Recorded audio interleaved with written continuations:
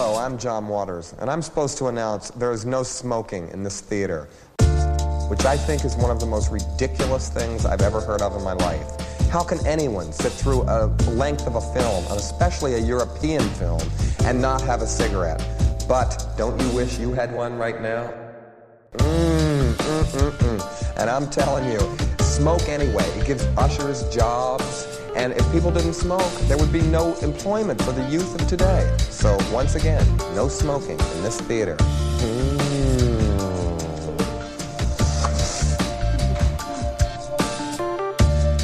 Thank you very much for listening to Trilove. This is a literal roundtable podcast about movies we saw or people we met at or through the Trilon Cinema in Minneapolis, Minnesota. You can find us on Twitter at Trilove Podcast. You can find the Trilon at Trilon Cinema and at Trilon.org, where you can get tickets and showings and other cool ways to support the Trilon.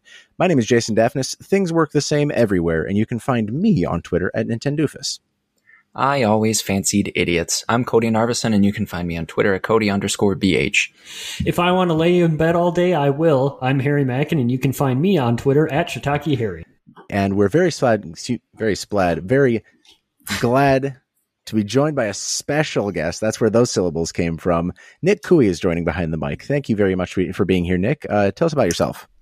Well, I'm very glad to be here too, Jason. Thank you all for having me here, guys. My name is Nick Kouhi. I am a freelance programmer, film critic, educator of high school students. I make them watch movies, whether they like the movies or not. And my Twitter handle is at Kouhi_Nick.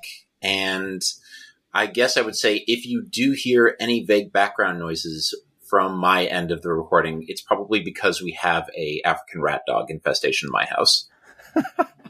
See, I prepped Nick by saying we got these references when we introduce ourselves, and I was like, oh, that's fine. He didn't think of one, but then he actually came up with the banger of them all. He came up with the best one that he could have possibly had for his intro. If you can't tell, Nick is much better acclimated to the films of Lucrecia Martel, the filmmaker whose film La CIÉNAGA we're going to be discussing today. I'll give a quick summary of the plot and everything. I'll fill in Aaron's role since he can't join us today. But as preamble, Nick, tell us what your history is with the Trilon and what has drawn you to Lucrecia Martel. God, I think it's been 9 years since I first heard of the Trilon. I remember actually I had some sort of a canvassing job. I was canvassing with like a nonprofit political organization based in St. Paul. And for some reason I was in South Minneapolis, and all of a sudden I popped up outside of when the Trilon was micro cinema. And I was like, well, what is this? There's a movie theater right over here. And I remember the very first film I ever saw, the first screening I ever saw was the restored 35 millimeter print of Safety Last, the Harold Lloyd movie. And I think, I can't remember if it had a live orchestra or not. I don't think it did, but I've definitely seen quite a few silent films with live recordings since then. And I'm a big fan of the Trilon. I've been following them for years. I've been really, really glad to see them survive the pandemic and to continue to flourish and thrive over the last 2.5 years. And I'm really glad that they have a podcast that's dedicated to the beautiful programming they provide. Here's where I have to clarify. Unofficially, we are friends. We know John and everything. They would never tell anybody that they should listen to our podcast. Yeah, we just we're not that big creep around. Right. Yeah, exactly. Yeah. We just started doing it, and John was like, hey, that's pretty cool that you do that. You guys want to see some movies? We're like, hell yeah, John. Cool. Works for us. So to get to the other half of why we've picked for this episode and why this episode is even happening, tell us a little bit about Lucrecia Martel and why the Trilon might be playing them. Yeah, absolutely. So Lucrecia Martel, just to kind of preface that, my introduction to her, I came to her relatively late. I mean, she's a filmmaker who's been making films, well, since the late 80s, early 90s, mostly starting with shorts, but her first film, La CIÉNAGA, which we'll be talking about today, came out in 2001. So that's already 20 plus years ago. But I first came to her work about 4 years ago when her fourth film and her last film, Zama, was released in the United States. And I remember hearing a lot of critical praise about it, but I wasn't familiar with who she was or what her work was like. And I just remember coming to that film. And for me, it was kind of similar to, I'm not sure if maybe you guys have seen Jim Jarmusch's Dead Man. But for me, it was like watching Dead Man for the first time, where it was a kind of a film that was working in a very recognizable generic tradition. And yet stylistically, tonally, it was so bizarre. And it was zigging where I thought it would zag. And I just remember thinking to myself, who is this person who made this movie? And so then I just kind of tracked down the rest of her features, which was not very hard because she's only made 4 films. And so in a way, it makes sense that the Trilon would screen half of her feature filmography. So the other film that they're screening, which is maybe tied with Zama for my favorite of her work, is The Headless Woman. And that came out in 2008. And that was her 3rd film, and that was made 9 years before Zama. And her work, if I had to describe it for anybody who isn't familiar with who she is or what her style is like, she primarily focuses on stories related to middle class, upper middle class Argentinian families or enclaves. Sometimes even in the case of Zama, somebody who is a official magistrate for a colonialist outpost for the Spanish Empire in the late 18th century. And so she's constantly working through these subjects and issues about Argentina's fraught political history and issues around racism and gendered violence and classism, especially. So she has all of that thematically going for her, but tonally, what her work does is it throws the viewers for a loop. Like she cuts and edits her films and puts them together in a way that it leaves you as the viewer, for any first-time viewer coming to it, completely discombobulated in terms of where is this plot going? Who are even these characters that we're meeting? And that can be a frustrating experience for some people first coming to her work. I'm not sure how you guys, because if I'm not mistaken, this is your first time visiting her work. I know Cody had seen this film once before. Is that right? Yeah. I watched this one. I think it was like a leaving the Criterion Channel soon situation or leaving a streaming service situation. It was like, oh, I want to make a point and see this because I have no context for any of this. And so I watched it by myself, I think during quarantine times, like a couple years ago, which is suboptimal compared to seeing it on 35 at the Trilon. So for all intents and purposes, this feels like a fresh, new experience. Right. Well, as you might have noticed, those very well-spoken thoughts about Lucretia Martel have also been codified on Perisphere, the Trilon's blog. This is sort of where I'd like to discuss penetrate the actual conversation on the movie. But I should actually direct the listener to the show notes where we have linked, I'm sorry, I don't speak any form of, I only speak English, so I'm going to give this one shot. Las Fantasmas de Lucretia Martel. Is that fair? Did that work? Perfecto. Oh, Dios mío. You can find that on Perisphere at the Trilon's blog, link in the show notes. But I should actually tell people what this movie's about. We do this as tradition more than anything. I can't imagine anybody's listening to this without having seen the movie. But you should know, as a recap, that La Ciénaga is a 2001 film written and directed by Lucretia Martel. It stars Graciela Borges, Mercedes Moran, Martin Agemian, Daniel Valenzuela. Listen to this. And many others. It is apparently like kind of a stacked cast for in Argentinian cinema. Follows the lifestyles inside an Argentinian family during a stay in their summer home outside the city. After Mecha, the matriarch of the family, is injured and in a fall by the pool, her cousin Tali tends to her while Mecha heals, bringing her family for repeated trips to the remote home. Mecha's oldest son, Jose, also comes to visit. Space is tight. Kids are shooting shotguns in the woods and fishing with machetes in dam waters. Mecha thinks the housekeeper is stealing. A woman in the city thinks that she saw the Virgin Mary, and everyone is distracted, and it is very, very hot. That is as best a summary as I can come up with without just telling you exactly what happens in every scene of the movie. But like I said, this piece on Perisphere helped me sort of contextualize a lot thematically and formally how this movie is working and what it's doing. Nick, one of the things you said about like the way that this movie is plotted and how these characters interact, you use the term elliptically revealed. That the exact phrase is the motivations and relationships between Martel's characters in this film are elliptically revealed. And for some reason that strikes a chord with me because I wasn't, like you said, some of these things are picked up and dropped occasionally. Plot points that are sort of introduced in the beginning of the movie. Isabel might be stealing and they're going to get rid of her for it. That's picked up occasionally, but then Isabel is kind of around a lot. She's still very much there. She's still there, very much bonding with Momi, all of that kind of stuff. Maybe go into a little bit what you mean by elliptical reveal and like how the movie uses that to like build its story and build like the narrative, even as it's like kind of skeleton, as there's not one contiguous like narrative thread that the movie follows all the way through. Right, absolutely. Well, I think that the best example that I could use I think that emblematizes Martel's form of elliptical storytelling is in the opening of the film.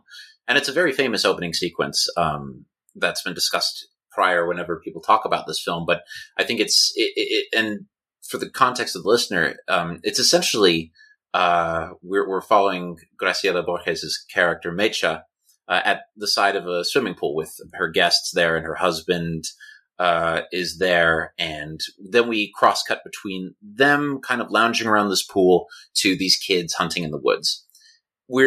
There's hardly any dialogue in this sequence. It's mostly a series of images, and particularly these very unflattering close-ups of bodies dragging across the screen as they move their lawn chairs in this cacophonous screeching noise on the soundtrack. And immediately you as the viewer are put on edge. I remember the first time I saw this movie, I thought I was very tense in terms of just this whole vibe, and even just cutting to, again, these kids carrying shotguns into the woods, and they find this cow that's sunk in the mud, and this dog is barking at the cow, and there's this real sense. It's almost like it's almost like Lord of the Flies. Almost, you're wondering like, what in the world is going on here? Yeah. And you don't realize, like, for example, there's a child that turns around in one shot, and he has one eye, and it's a very striking image, and you don't realize that is Mecha's son, Joaquin, and we don't realize until later on in the film that Joaquin had lost his eye in an accident, and that he will be undergoing an operation to get that eye replaced. But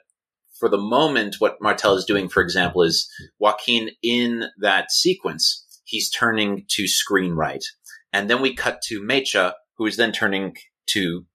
It's like a match. It's a shot reaction shot, essentially. But of course, they're in two separate environments. But what Martel is doing is she is subliminally linking these disparate story threads. Mm-hmm. So she's using the grammar of film to make the audience aware that all of these different characters will be connected, or that their connections will be revealed maybe later on, though not necessarily in the way that we might expect. Sometimes it'll be a form of dialogue that's casually thrown away or thrown aside. Or there's still some ambiguity in terms of, especially when we get to a character like Jose, the oldest son, who comes to visit Mecha, and his relationship with one of the daughters, his sister Vero.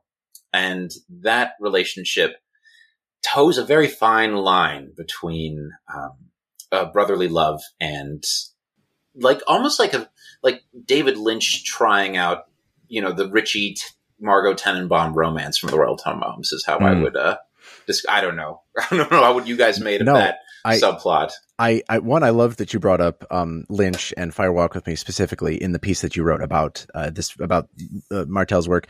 But two, I could just see Harry's, like, his hair stood on end when you mentioned the Royal Tenenbaums. You compared anything to the Royal Tenenbaums, and Harry's already on. Does that have your hackles raised, Harry?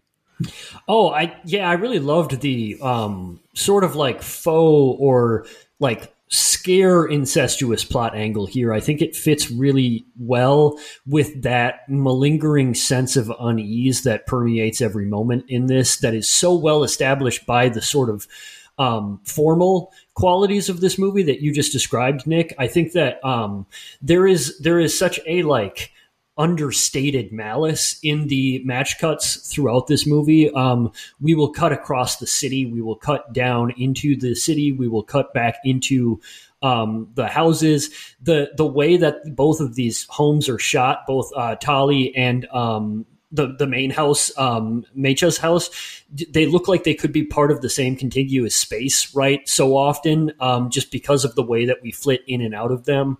And it really it would be too on the nose for this movie, but you can kind of hear the tea kettle starting to boil over in the first scene of this, right? And it really follows through where like there is just this sense of nervous, frustrated energy that manifests itself in all of these sort of certainly not productive, but like not healthy ways, right? And even the metaphor of the swamp, right? Stagnant water that is still, that is not moving forward. It very much speaks to that.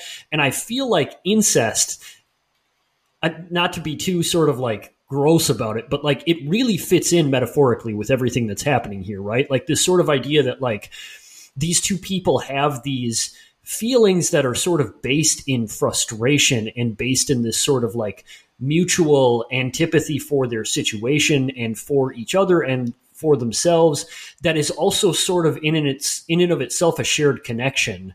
And it's playing in this really fraught, really grown in space that really feels, I hate to use the swamp metaphor so often, but it feels inescapable, right? It really feels like they're sunk in something here. Yeah. And I think that's one subplot of many that really gets that across. And I love the Royal Tenenbaums comparison because that element of dysfunction is not absent from that movie. It just arrives at a different conclusion about where that heads than this one does, because it's a much more optimistic movie than this one is.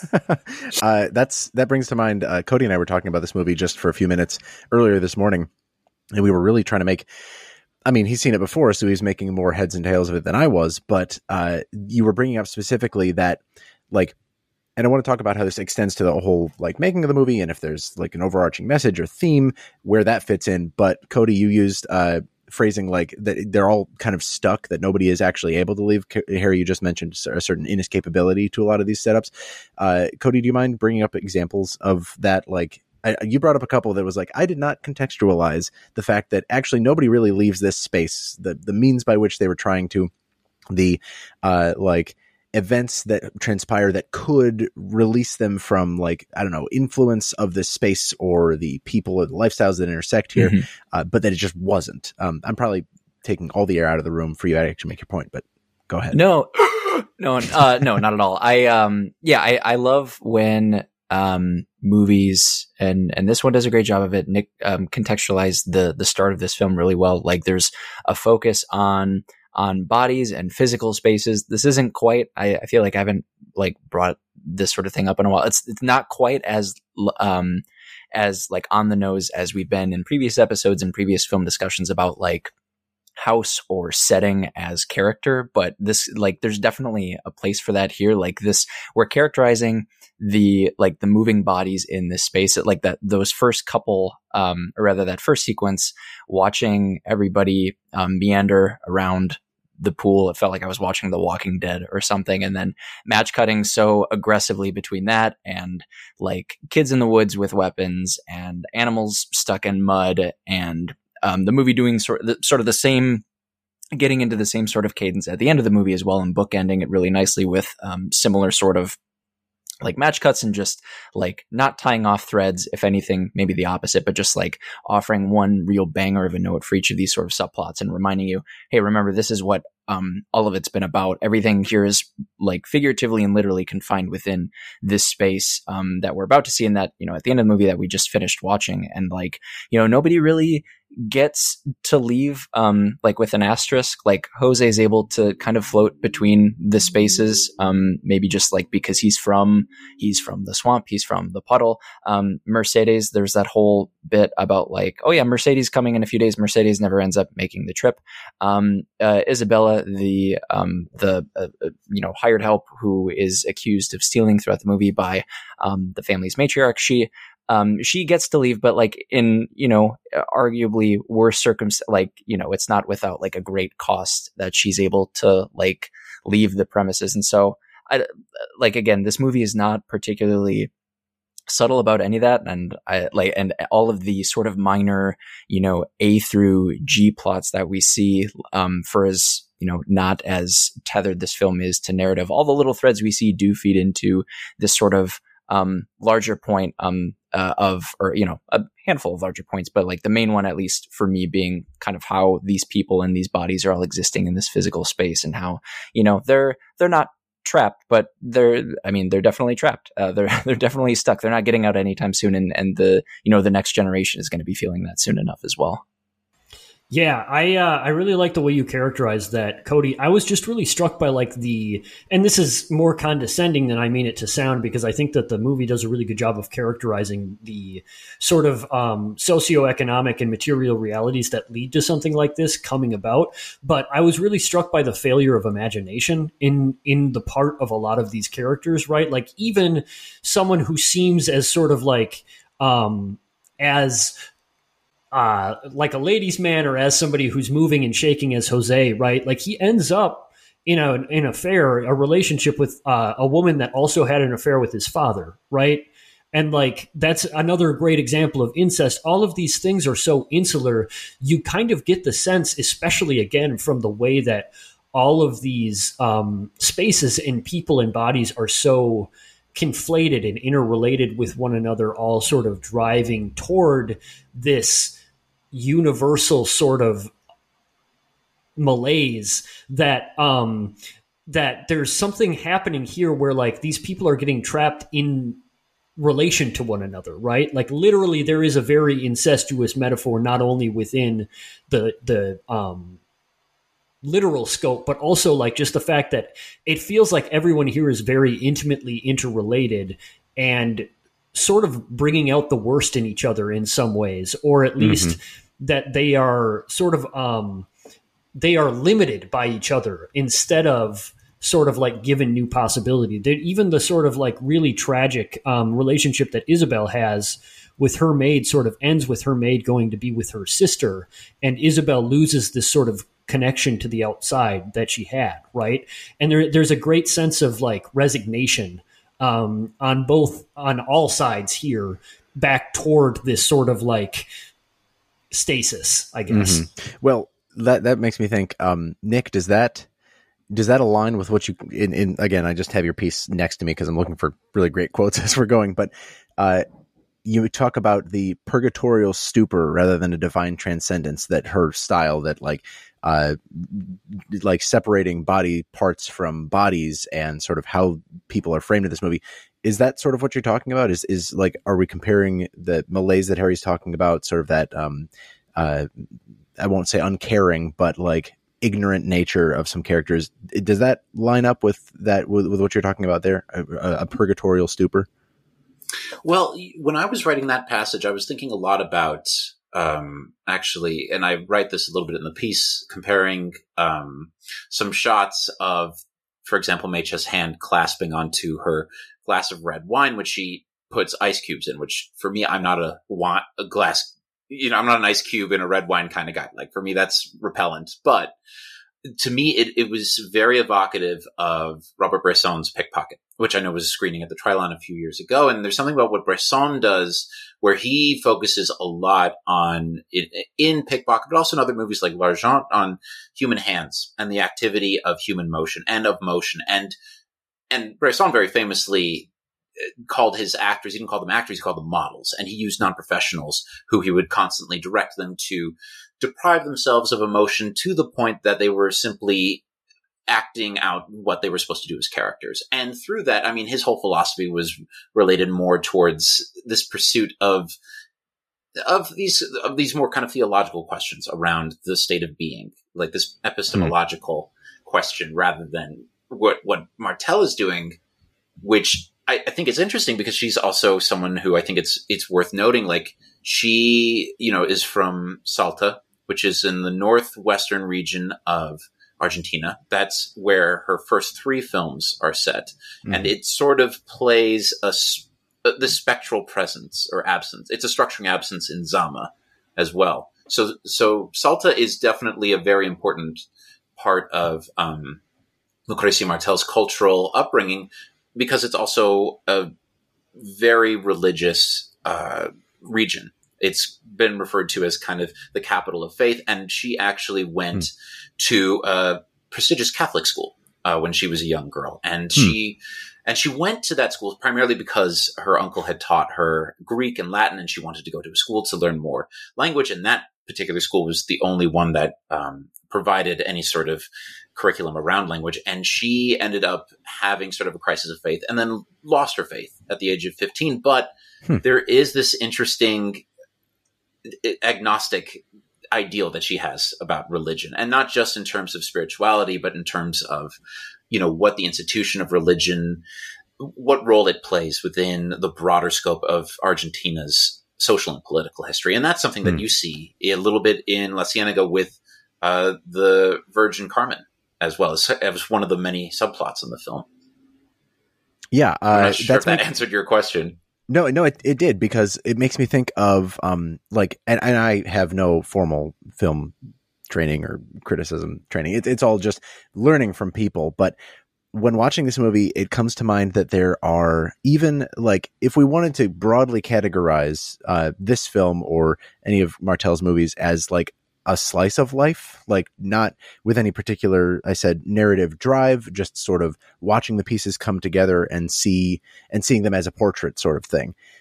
Even those stories are usually prescriptive in a lot of ways, to where it's like, there are still characters, there are still arcs, there are still motivations, there are still, conflicts that are meant to resolve and lead us to an understanding or an enlightenment or something. And what you're saying about her history with religion and her, rescinding from faith, it just makes me think like, well, that's sort of the antithesis of this movie. It is literally trying to display, not in an unbiased way per se, but in as little of a didactic or prescriptive way as possible, this space with these people, with, you mentioned how it's usually about middle or upper middle class, in a way punching up a little bit. I mean, these are people at their summer home who don't care enough about each other to notice that the matriarch of the family has slipped and fallen in the glass of her own red wine, glass. Like, it's pretty cold, sometimes cruel story to tell, but it's also not saying these people are bad for living this way, or they like coming out of military dictatorship of the 80s. This is like where the excess has led us. You don't really get that vibe. It's occasionally like, it's tragic, it's comedic, but it's never really like pointing and saying you should feel this or you should do this. This is sort of the prescriptive.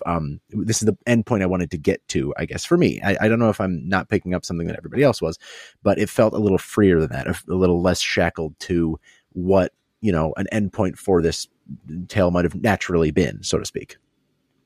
Yeah, there's a lot to unpack there. I'm excited to get into it. First of all, the religion thing makes a lot of sense to me. There's a real like Waiting for Godot vibe to this entire movie, where it's like you're sort of like, they're literally waiting for the word from God, right? Like, they want the Virgin Mary to show up and like give them a sign so that things can move forward again. You kind of get the feeling that everything is on pause.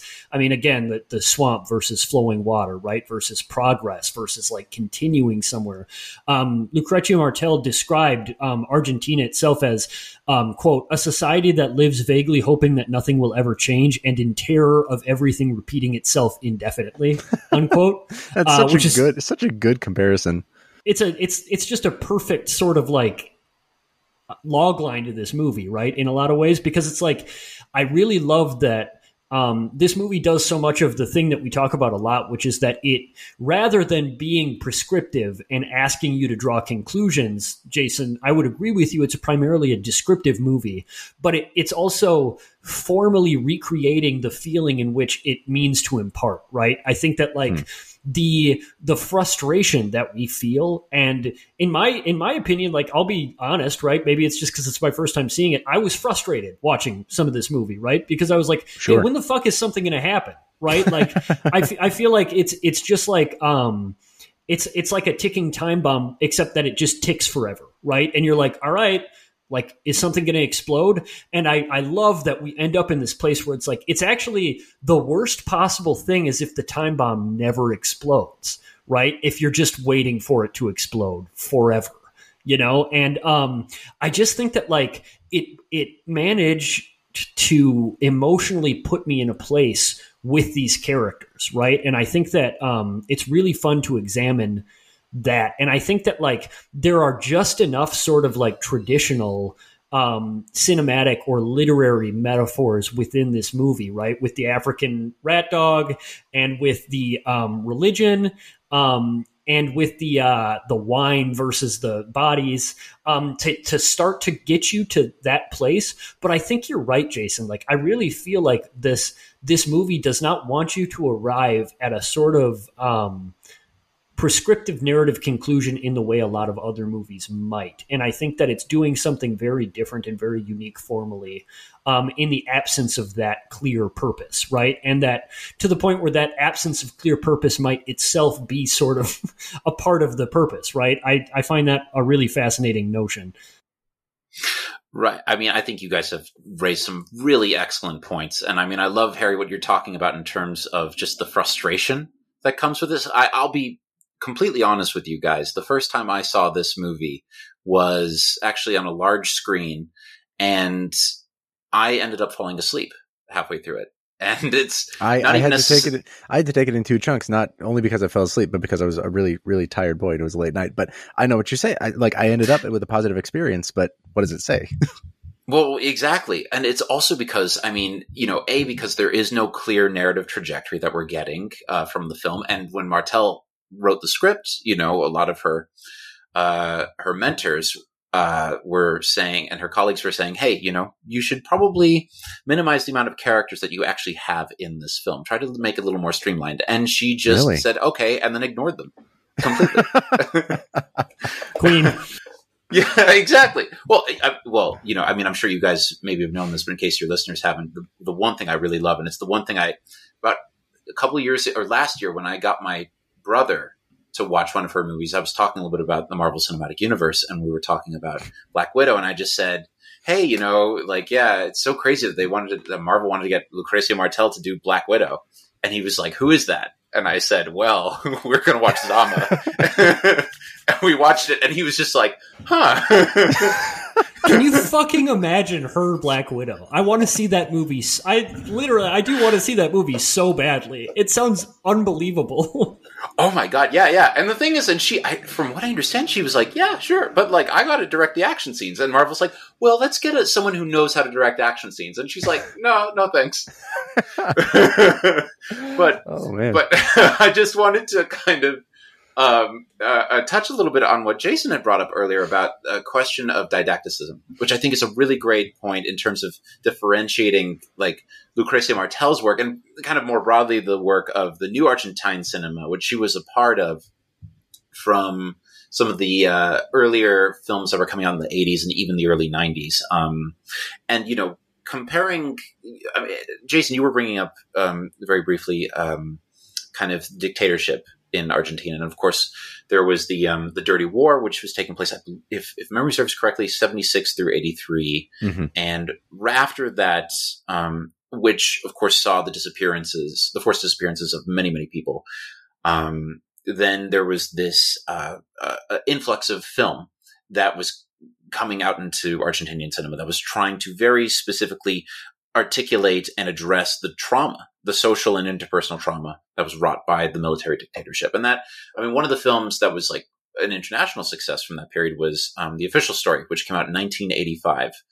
And I know that Martel and some of the other filmmakers in the New Argentine cinema movement, their interest was to try to veer away a little bit from that didacticism, to try to make work that was politically conscious, that is politically conscious, and attempting to speak to the myriad forms of repression, of cultural repression and historical repression in Argentinian society, but in a way that's formal, not just simply narrative. And for me, that's what makes her work actually really quite modern and compelling to watch. Agreed. And I think I felt all of that to be more compelling the second time around. There's obviously some context that will forever be lost on me. A scrawny white boy who's never left the United States and doesn't read books. I read sometimes. But I maybe a bit of a wind up, but I think in some ways, I mean, all of y'all's recent points have fed into this a little bit, but, with regards to the sort of, like elliptical references that this movie makes and the sort of, it's amorphous and like some characters, whether they have names or not, like they're not important, but actually also they're very important. And the Virgin Mary sightings, like I love how those feed into, and they're little, like, they're not intermissions, but they are little, like, let's pause and catch our breath. Let's check in with, the people on the street and see, these people that we're never going to see again. Let's see what they think about it. And it's laying the groundwork for something. It's feeding into this, environmental, or like the context of the environment that we're in. And like, we're not, at least like, I mean, even watching it the second time, I was like, I can't remember how this will actually like make me feel later on, or what this will actually capitalize on, or what the, you know, what punchline we're being set up for. But, like it pays off big at the end. And like, I said this to Harry and Jason at 2 different times. Like, I love the first like 3 minutes of this movie and the last like 5 minutes of this movie. Just those, and I think I used the term bookending earlier, but just that note that we sort of leave on, you know, whether or not, however much it feeds into the film's like didacticism or not, you know, we're given a lot of information to sort of make some of our, or to draw some of our own conclusions, you know, what people are seeing, mostly are seeing with regards to, you know, the Virgin sightings. And, you know, Momi at the end, it's like the last lines of the movie, I think, it's just like, she says she doesn't see anything, which means that she's not like, you know, she's either not naive enough to sort of believe that there's like, whether it's like a means for escape or like a way out of being stuck, or that there is something like beyond kind of what's in front of her, or it means that she's not that, and she's not like, you know, riddled with, you know, trauma. And, you know, and I guess that's maybe sort of the thing, like the bit of context that's lost and is important to know, of just like the trials that these people, you know, that this and other communities have faced, you know, sociopolitical and otherwise. And just like, you know, she's not at that point where she's like, she's not of that generation, of those generations older. She's not numb to it. She's not like past the point of hysteria where like she needs to now believe something. And the fact that she's not either of those things, like lends those final notes to be very much like that tea kettle that, or well, I guess maybe more like what's yeah, it's scary when a bomb goes off, but like what happens when a bomb is supposed to go off and it doesn't? Like that's extremely frightening. And that's kind of what those last sort of notes feel like. You hear the gunshots from the woods and like, you know, cut to credits. And that's just like, I don't know. I have no off ramp for this, but yeah, go ahead. The kid falls off the ladder too, right? Like right before that. Right? Yes. Yep. Yeah. No, I mean, I think that like you just described basically this movie's take on intergenerational trauma really well, right? Is that like nobody is equipped to understand the ways in which the sort of like social and racial animus that is permeating all of these people's interactions with each other, and maybe even more sort of like pertinently with themselves and how they understand themselves, is affecting the next generation, right? Like, I think that it's not an accident that children are such a big part of this movie, or that they end up where they end up. You know, like the African rat dog metaphor, the kid is growing teeth like what he's heard described as the African rat dog. And he has this sort of dual fascination and revulsion, right? And this story in the first place was concocted by his sisters for the purposes of tormenting him. And they basically did it because they were just bored and frustrated themselves, right? And I think that like something that really fascinates me that I want to talk to you about some more, Nick, is that I really like the way you described this too, Cody and Jason, the way that this movie is so pointedly not didactic because it feels more exploratory, right? Like, I think that like the big difference here is that I can see all of the sort of threads that are being woven, and how Martel is sort of tracing trauma and frustration and where those things come from and what they lead to toward the future. But I think she's more interested here in maybe like unpacking, or not even unpacking, but just sort of like trying to explore all of those different permutations, because it really struck me that like there is, on top of everything else we've been describing intergenerationally, there is also like a great deal of class and race commentary here. And it's very intersectional in exploring the ways that those things manifest, right? Where like it's so much about this sort of central, almost like I hate to say it because I think that this movie is almost more engaged than this, but there is this sort of like existential ennui that is like really producing a lot of the anger that is being diffused in the form of racism and in the form of classism, right? And in the form of especially like the the Gummo kids in in different parts of this, where like they're literally just like les enfants terribles out in the woods, like killing animals for fun, right? And talking about maybe killing other children. I'm really interested in like, I know that that's not didactic, but what do you think is happening with all of that, Nick, right? And like how those things intersect, right? Like I wonder if there is sort of like something to be gleaned from all of these different intersecting things with regard to trauma, or with regard to political history, or even with regard to just sort of like human nature, maybe. You know? No, it's a really great question, Harry. And you know, it makes me think a lot about like watching it this last time. I rewatched the film at the Trial right before this show because I wanted to kind of freshen up and acclimate myself to the film again. And I mean, and I think this is one of those films that really benefits from all of her films. I think benefit from repeat viewings, but especially La Ciénaga, because there are so many different characters, and because you are actively working to pick apart, you know, and generate these connections about how does this relate to that. But there's a moment where Tali, the Mercedes Moran character, and she's the cousin of Mecha, you know, she says at one point to her kids, when she's talking about sort of this tryst with Jose in a relationship with Mercedes, you know, she says history repeats itself. And that, you know, it's a throwaway line, but it just gets at the heart of so much of kind of what the film is about, which is just about how cultural repression begets repetition. How when especially children, you know, are sort of positioned with, or they're forced within these social positions, that they are condemned to repeat the mistakes that their parents have made.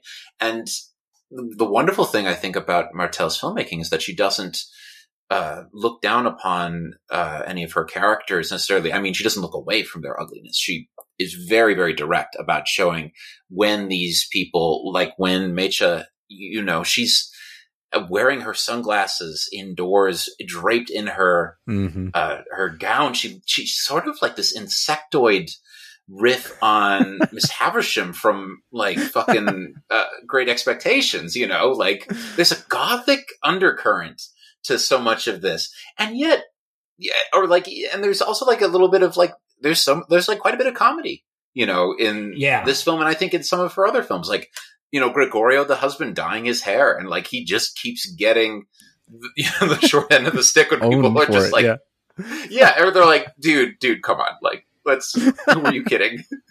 And the kids are even like, oh my God, he's dyed his hair. He's just like, and he's so despondent, and he's just like passive that he just lumbers along like a zombie. And Gothic is such a great way to describe so much of this movie, right? Like even the font choice early on, it really feels like it's Argentinian Faulkner or something, right? Where it's just like these dilapidated mansions and like these cities that feel like they were like post-apocalyptic almost, in the sense that like whatever was happening is no longer happening and everybody is just still here. You know, it's a really great vibe movie in that way. Yeah. And I just wanted to add one last point to that, which is that I think that gothic strain of horror is, even though I don't think Lucrecia Martel explicitly makes horror films, what I find so compelling about her work is that she is operating along these conventions of horror. And that's rooted in her childhood. When she was a child, she's told about this many, many times in interviews, that she has, that during siestas, when the adults were sleeping, the kids were kind of running around. And then her grandmother would tell ghost stories to her and her siblings. And so stories kind of like the African rat dog story, or like Brothers Grimm. And that laid the foundation for her love of like a very particular form of storytelling, like oral storytelling. But like we've seen, like she's sort of taken that basis and that foundation and drawn that out towards genre filmmaking. I mean, and she's talked about how all of the titles of her films could be B-horror movies, you know, and that's a very conscious decision because, if you guys do end up seeing The Headless Woman, it's one of those movies that when I saw it, I was very taken by it. But then I realized, because a friend brought it up to me, that it is ostensibly her riffing on her Harvey's Carnival of Souls, which is a movie that I love very much. But the fact that she, you know, she's such a distinct artist that she's able to make the work her own and yet speak to this transnational lineage of fiction and of storytelling. Like, I think it's very thrilling for me.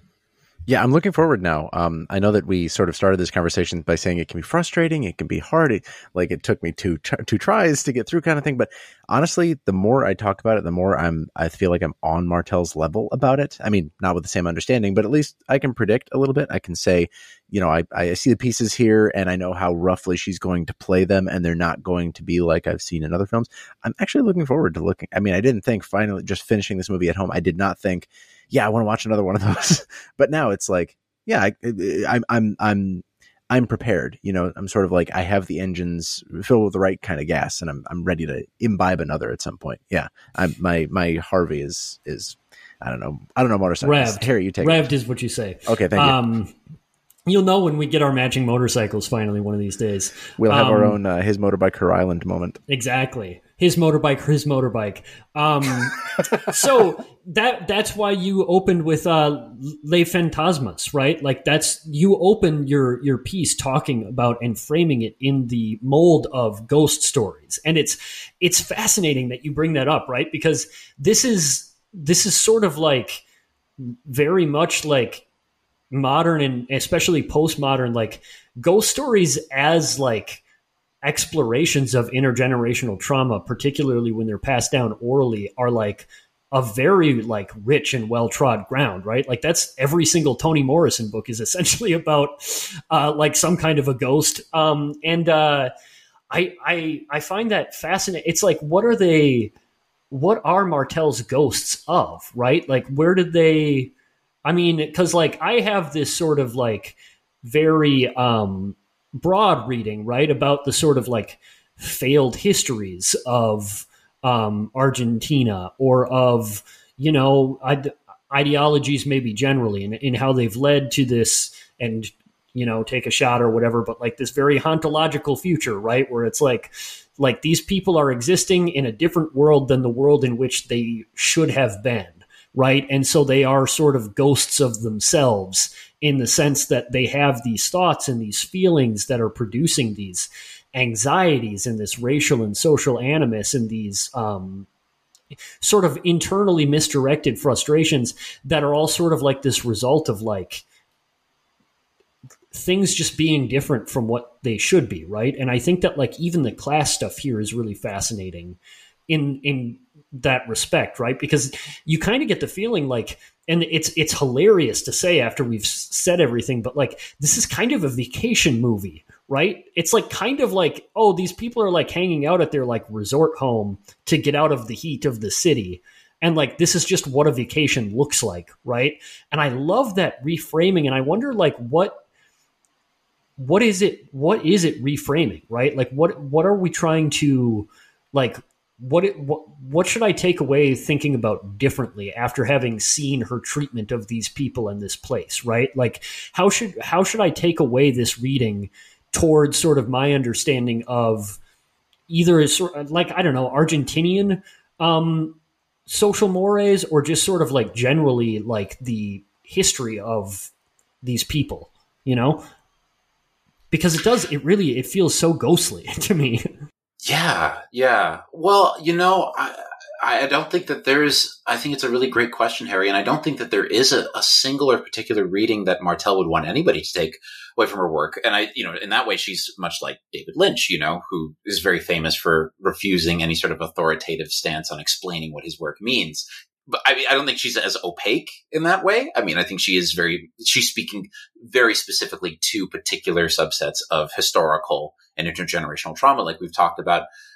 But for me, what I take away from Lucrezia Martell's work, it's not even just thematically, but I think it's a fusion of theme and form. When I'm watching some of her films, I am watching ghost stories, and these are ghost stories about people who are trapped within their own myopic prescribed roles.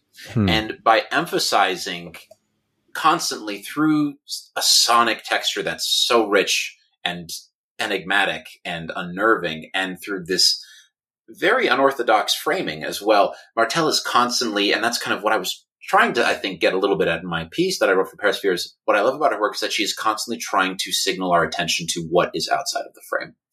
And in doing so, she is leaving us as the audience to take away, once we leave the theater, this sense of heightened consciousness of who we are, what our place is within a grander political and historical project when it comes to struggle and equity. And in that respect, her work is, I think, resoundingly political, but again, not in a proselytizing way.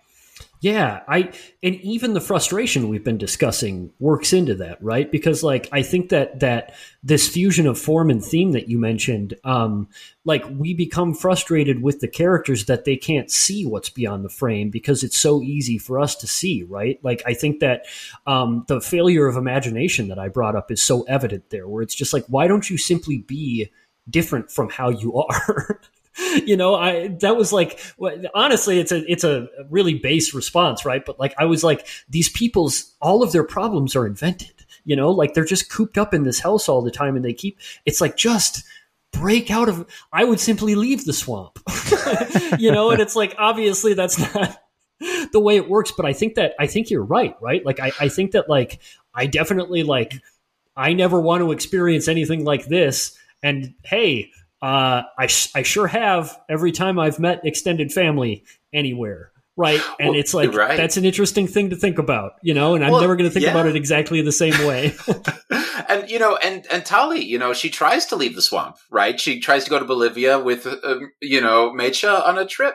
And then, of course, her husband is trying to help her out by buying school supplies wholesale so she doesn't have to go to Bolivia. So there's the question again about like, why are you taking a trip? Is it simply to participate as a consumer? Or is it simply to step outside of what your reality is? And especially if it's a repressive reality. And that's one of the ways that this movie sort of played with my expectations. I know Cody was talking, but everybody was kind of talking about how when, I'm forgetting the young boy's name, the one who falls on the ladder and dies, the one who's growing two sets of teeth, essentially. Luciano. As soon as I know that for Cody, that was one of the more early instances of like, okay, so this is the movie starting to wrap up and starting to make its point that people don't get out of the swamp, La Ciénaga. But like for me, it was as soon as the books the school supplies are discovered in the back of the car, it's like, oh yeah, this was their little tiny chance. This was her chance to get out, to go to Bolivia, to like do another thing, to not be stuck in this morass. But she is saved from that toil by something that ultimately leaves her landlocked there, you know, unable to escape. Right. It was just playing with that expectation of she's going to look for ways out and something bad is going to happen and she's not going to be able to. Everybody's going to have, like, the boy is going to die. Isabel is going to have to leave, and all these other things are going to happen that are going to prevent people from uplifting themselves from a pretty weird, toxic situation. And yet, like, something very good happens. They get good school supplies and they don't have to worry about it. And that is the thing that saves them from this thing that they did not want to be saved from, I guess. It's toil and convenience as well, right? Because I'm thinking about Mecha buying this refrigerator that she sees an ad for on television simply because she needs ice cubes for her wine. And she gets the fridge, you know, so as a consumer, she is successful. But in terms of actually addressing the deeper issues which are plaguing her, and then more metaphorically, what are plaguing all of them within that society, I mean, none of that's addressed. Yeah, it is a wonderfully... I don't know. What's that thing called in football where somebody like starts running at you, but then you do a twist and you turn around and go around them? It's called double tapping Z. on your controller. Wow! Is that a video game reference? Did Cody night just make a day is night? I hate this. Yeah, we've is lost NFL our way Blitz, for sure. I believe. Thank you. I'm taking a bow. Just, I feel like I could talk about this a lot longer, but just one more thing is that I really like the Luciano is the boy, right? And you said that you thought he died, Jason, which is so sad to me. I mean, he's not moving, I guess. I don't know. I don't know if I think it's maybe open-ended, but what I really love about his story and what I think is really emblematic of a lot of what's happening here is that, it all sort of like we can see it's one of the most traditionally narrative aspects of the movie that is sort of Chekhov's gun or Chekhov's African rat dog, right? Is that like we can see the power that this mythology holds on him and the way it is advanced by his sisters, but also like just his experiences out in the woods, his experiences with other kids, and that fascination and revulsion that we described. But like ultimately, nobody else understands what it is he feels so afraid of, right? Like his mom dismisses him when he brings it up, and he can't sort of articulate himself the fear that he's having. And that's sort of like, in my opinion, why he climbs the ladder, right? Is that it's like nobody was there to sort of like help him contextualize and just sort of understand this fear and where it was coming from, right? And so like, I think that if there is a, and I don't think there is, like, I definitely agree with Nick's view, but like there is some sort of sense that like there's a failure happening here, right? It's not just the endless repetition. It's that the endless repetition is going to lead to like a breakdown. Right. Tragedy or comedy. One of those two, I guess, it's like Nick, you said, you wrote in your Perisphere piece about how it is through like seeing or an attempt to see what is beyond the frame that actually is Luciano's downfall, that literally like he's trying to see the dog on the other side because he wants to see if it is a monster or if it's just a dog that's barking at the wall that's going to knock it down eventually. A lot of memorable pieces in this movie. It sounded like, did we have consensus? I need to know what people think about whether or not Luciano did in fact. I mean, he looked, unfortunately, cross my heart, he looked pretty dead at the bottom of that ladder. Was he supposed to have died in the text of the movie? Well, yes. I hate to break it. Sorry, everyone. The reason I know that is simply because I've, and he does look very dead, and I know that Lucrezia Martel has kind of written that in a lot of ways, kind of the impetus for La Ciénaga was that image of just him falling off the ladder and dying. Oh. And that's kind of linked to like, and the way that she described like the structure of the story of the film was almost like a phone call. Like it's a very circuitous, roundabout way of trying to get to the point of saying, oh, like, I was visiting family the other weekend and this was going on and this is that. And then like this little boy heard the story about this African rat dog. So then he pulled out this ladder and then he falls off the ladder and then that's how he died, Yeah. And so it's almost like a really exploratory, circuitous mystery story, right? Like we could have started with Luciano falling off the ladder and dying and then being like, okay, well, why did this happen? Who's responsible? Right. Wow. And like answering that question, like, who is responsible for this thing happening is like, well, sit down, like I'm going to tell you a story about this family. Wow. Mm-hmm. I didn't think about it like that, but that is an incredible way. Again, like another way to frame, another tool for me to go into the next Martel movie I see and say, okay, so this happened in the last movie. This like slight twist on what I was expecting is how it played out last time. Let's see if that can better prepare me to like watch this one in one sitting or to like not be frustrated this time, but I look forward to it, frustrated or not, the next time I'm able to watch one. I don't mean to cut anybody off, but we did promise about an hour's worth of content.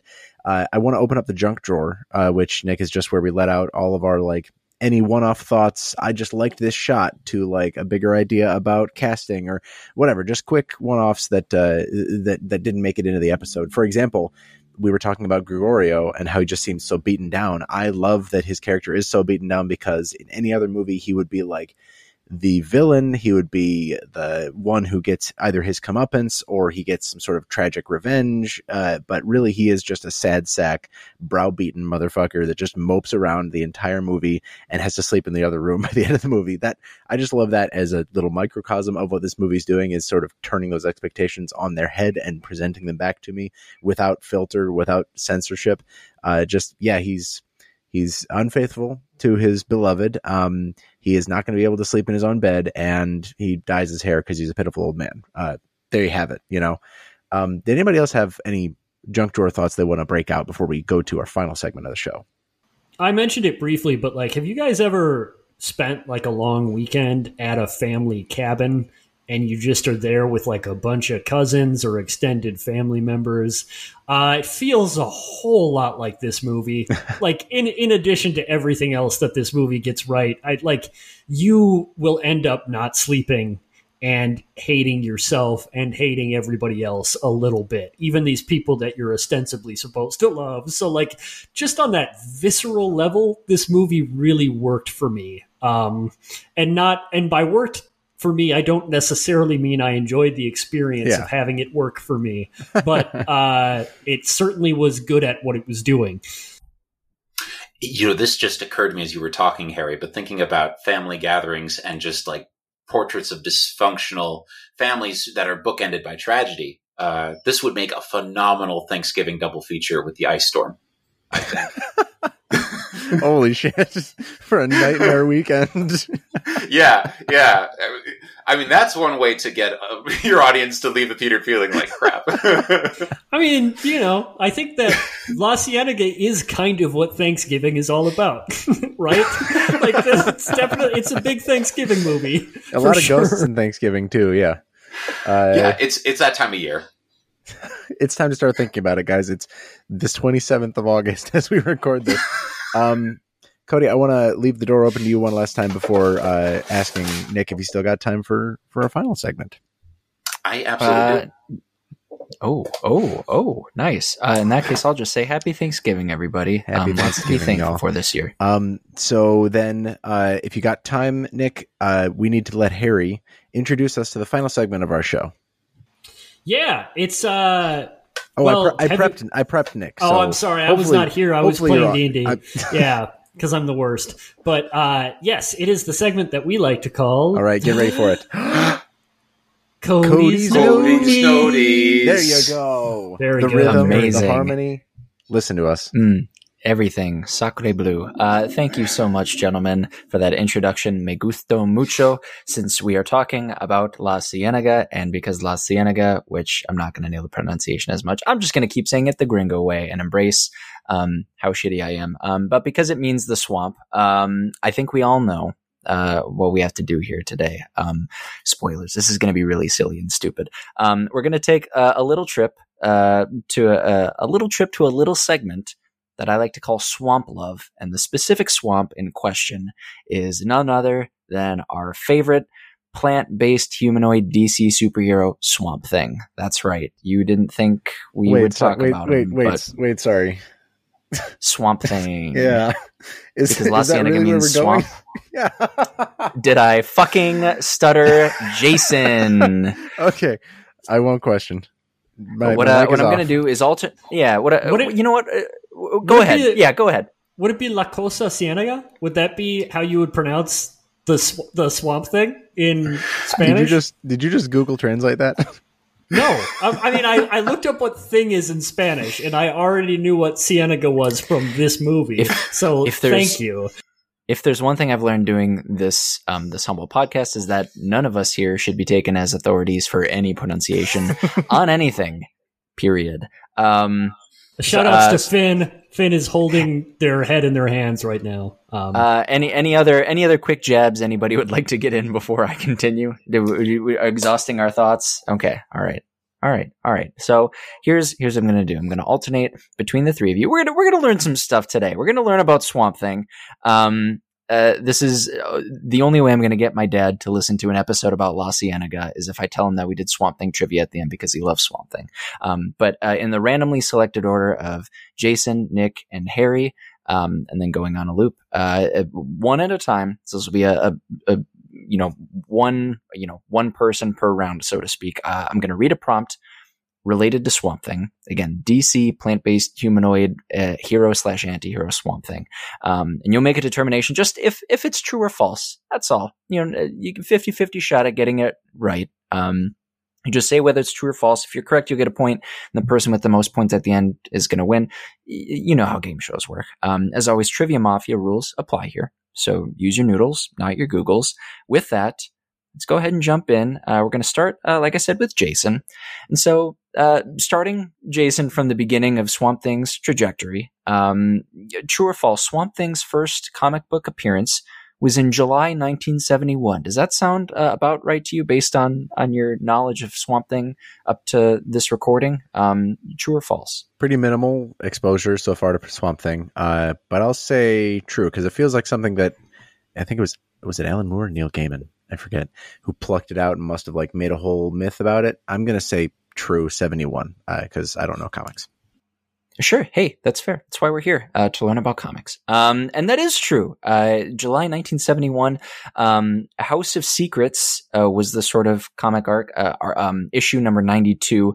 House of Secrets was the DC sort of like horror anthology series, and it evidently, it's most famous for debuting Swamp Thing. So it has that going for it. But yeah, July 1971, is when Swamp Thing, first made its appearance. So yeah, point for Jason. And hey, again, we're all learning a little fun something.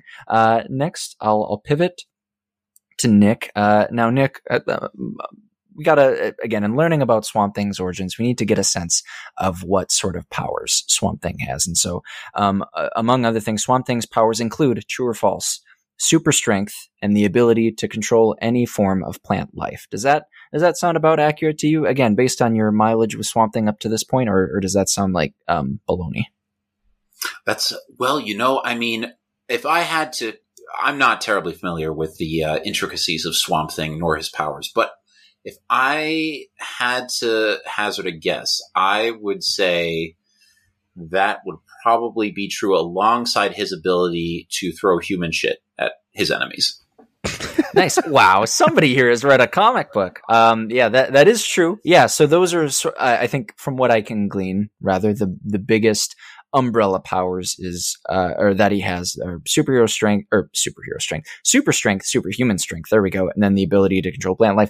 Kind of getting more into specifics, he can regenerate body parts, and he can kind of fluctuate his size again, just based on, organic earth material. And so, yeah, shaped up to be kind of a bit of a fun guy. We got on our hands here, this Swamp Thing. So point for Nick. Harry, we're going to move to you now. Swamp Thing. He arguably achieved peak popularity while being overseen by, true or false, Harry, Watchmen and V for Vendetta author Alan Moore. Is that true or false? I believe that is true. It is. I cringed a little bit when Jason, decided to be, William Wikipedia over here. Well, listen, rattle off, I'm a podcast Swamp Thing host facts. guy. I gotta talk. To be fair, that made me less sure because I remember it was Alan Moore, but he said Neil Gaiman or Alan Moore, and I was like, maybe Neil Gaiman did do something with Swamp Thing, but right. So yeah. Hey, that's fair. But yeah, it's true. There was a comic book run apparently during the mid 80s that was handled by Moore and two other writers, Stephen Bissett and John Totleben, that was extremely successful. So hey, you know what? We're 3 for 3 so far, and we're learning so much. Y'all thought this was going to be an unmitigated disaster, but look at us now. We're a third of the way through. It's going to be 3 prompts a piece for everybody. So we're going to head back up to Jason. Now, Jason, we're going to be getting into the weeds of Swamp Thing, if you want to think of it that way. But Jason, true or false, canonically, there have been only 2 Swamp Things. Ooh, gosh, what a question. I'm going to say that's false. It sounds like if he had the power to control many plants, they would probably propagate more than just twice. I'll say false. Propagate. Okay. All right. Maybe there's a little Swamp Thing in all of us. I'm saying the Swamp Thing books. I'm really glad we allowed the runway for both of you to say those things. It is indeed false. So, in an attempt to connect to the original one-off Swamp Thing story, again, from issue number 92 of House of Secrets, if we remember from a few minutes ago, to connect that to what became sort of the main Swamp Thing canon, Alan Moore, at some point along the line, asserted that there had been dozens, perhaps even hundreds of Swamp Things since the dawn of humanity. And I don't know if that's exactly what he said, but I wish it was. So maybe more of like a Green Lantern situation where there are just like shitloads of them. Although I guess the Green Lanterns all exist simultaneously at the same time. Not the best metaphor. But all that is to say, we're not going to talk about that anymore. There have been a multitude of Swamp Things throughout time and space and existence. And so, yeah.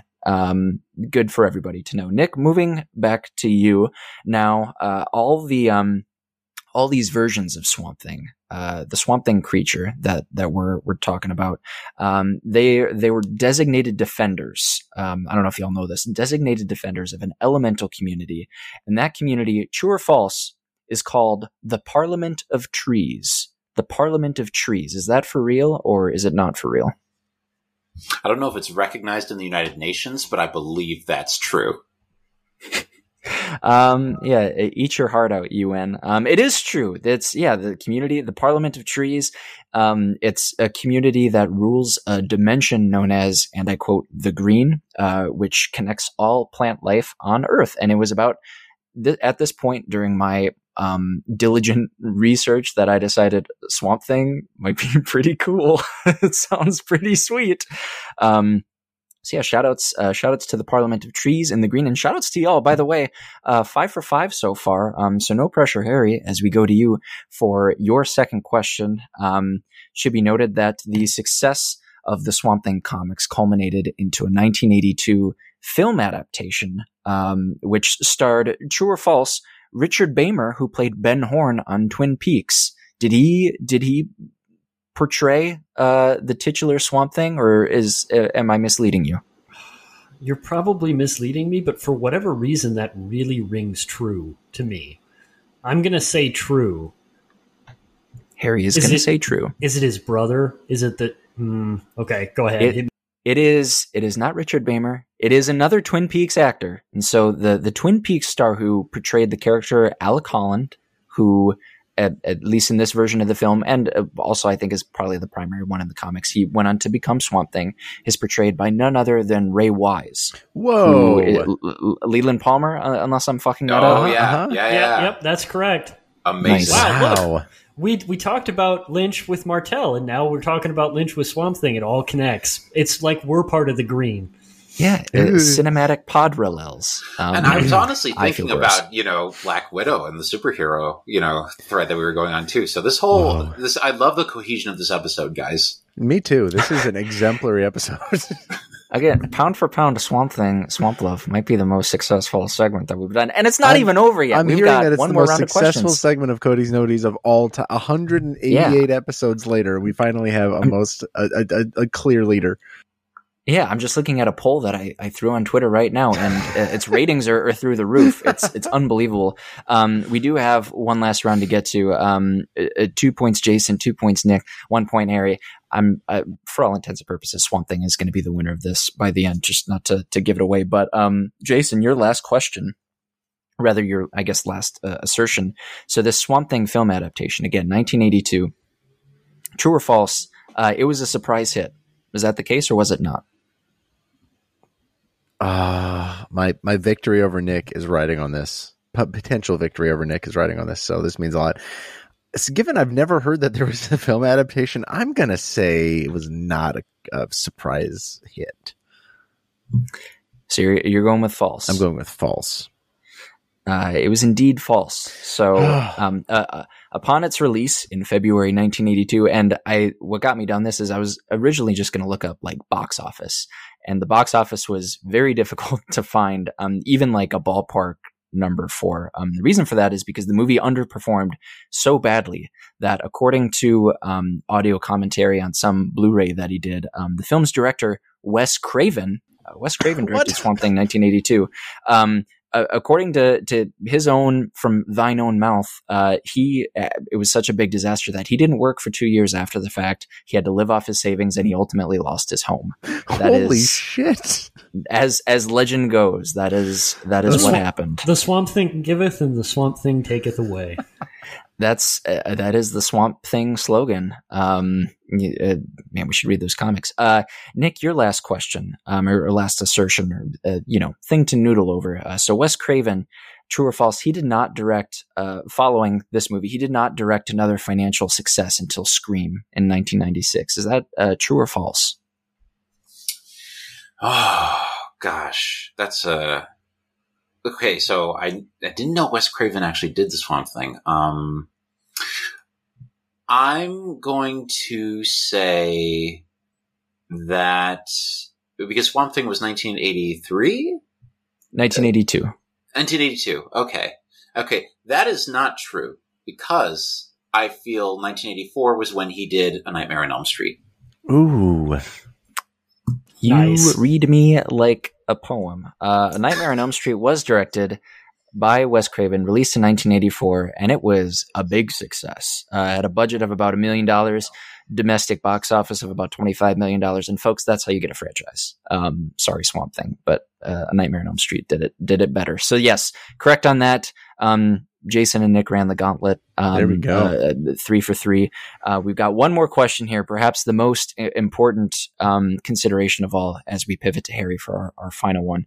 The character John Constantine, who Keanu Reeves played in a movie in, I believe, 2005. True or false, Harry?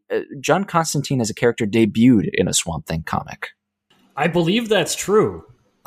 Oh man, it might be a I know he debuted in another dude's comic, like in another big comic. But it might not have been. It might have been like Blade or something. It wasn't Blade. I'll say true. I'm going to go with true. I believe in the Swamp Thing. Harry believes in the Swamp I believe Thing. in the Swamp Thing. Harry believes in the Swamp Thing. It was true, and so I really just shoved this in at the end because there were a few things that made me smile as I was, again, like cruising through Wikipedia. So first, the DC Comics occult investigator character guy, John Constantine, he did make his official debut in 1985 with issue 37 of the Saga of the Swamp Thing, that sort of comic run. If you're listening to this and happen to know what that is, there you go. According to Moore, to Alan Moore, the character John Constantine mostly owes his existence to the fact that the other two guys, Bissett and Toddleben, wanted to draw a character who looked like Sting, because apparently he looks like Sting, and not Keanu Reeves, who we all famously know him as following the 2005 film, which rules. The second thing, apparently in a different comic, Swamp Thing regenerated himself out of some of John Constantine's tobacco, because that's like his character thing, is that he smokes a lot and like gets really sick because of it. And so, yeah, I don't know, another drop in the bucket for how rad this shit sounds. But yeah, just wanted to float that out at the end. A rousingly good game from everybody. Jason and Nick tied at the top of 3. Harry brought up the close behind. I was going to say bring up the rear, but I don't know. He missed one question. We only did 3 questions apiece. I've been talking a lot. This has been Swamp Love. Thank you for learning about Swamp Thing. Hashtag I believe Swamp Thing. We'll hash that out later. Thank you so much, Cody, for teaching us so much about the Swamp Thing. I hope Cody's dad is happy with that segment. I will have it timestamped in case you want to skip straight to it, and just everything else you can ignore completely. It sounds like you're not going to have a good time anyway. But if you're still listening to this, Cody's dad absolutely has to watch La Ciénaga if he wants to listen to the Swamp Thing trivia. It's gotta happen. I would, if I could make that happen, I would. But you know what I can make happen? A nice, clean outro to this episode. Thank you so much, Nick, for joining us. Thank you so much for inspiring us to actually cover this movie. We weren't sure if we would with the Nick Cage series going on, but I'm really glad that we did. I'm really, really glad that we made time. I'm really glad that you agreed to be on. So thanks once more. Let people know where they can find you and stuff. Yeah, well, first of all, thank you guys so much for having me on the show. I had a blast. And again, you can find me on Twitter, Instagram, Facebook, all of the usual suspects, Kouhi _ Nick on Twitter, and then just Nick Kouhi on Instagram. And you can find a few samples of some of my other writing on www.whatifcinema.org. Excellent. And look for links to all those things in the show notes. Nick, I'll be sending you an email for links to all those things so I don't forget. But check it out. Check all of that out. Check out Lucretia Martel's films wherever you can, and go to the Trilon's website for more programming information. I won't burden down the rest of this episode with leaving verbal links to digital links that I've already got in the episode notes, but I will sign off by saying that this has been Trilove. Thank you so much for listening. Go to twitter.com/Trilove podcast for more from us. Go to twitter.com/Trilon Cinema for more from the Trilon, and Trilon.org to get tickets and all those cool things you can give cinemas in your area. But just for this one, please. My name is Jason Daphnis. Find me on Twitter @Nintendoofus. I've been Cody Narveson. Nick, thank you so much for being here. Great to meet you and talk to you. See you and anybody else who might be listening to this episode at the Trilon at some point in the future. Hopefully, fingers crossed. Shout out to Swamp Thing. You can find me, Cody, not Swamp Thing, sorry, on Twitter @Cody_BH. I've been Swamp Thing, and you can find me on Twitter @Shiitake Harry. what a pig you turned out to be. Will someone answer the phone?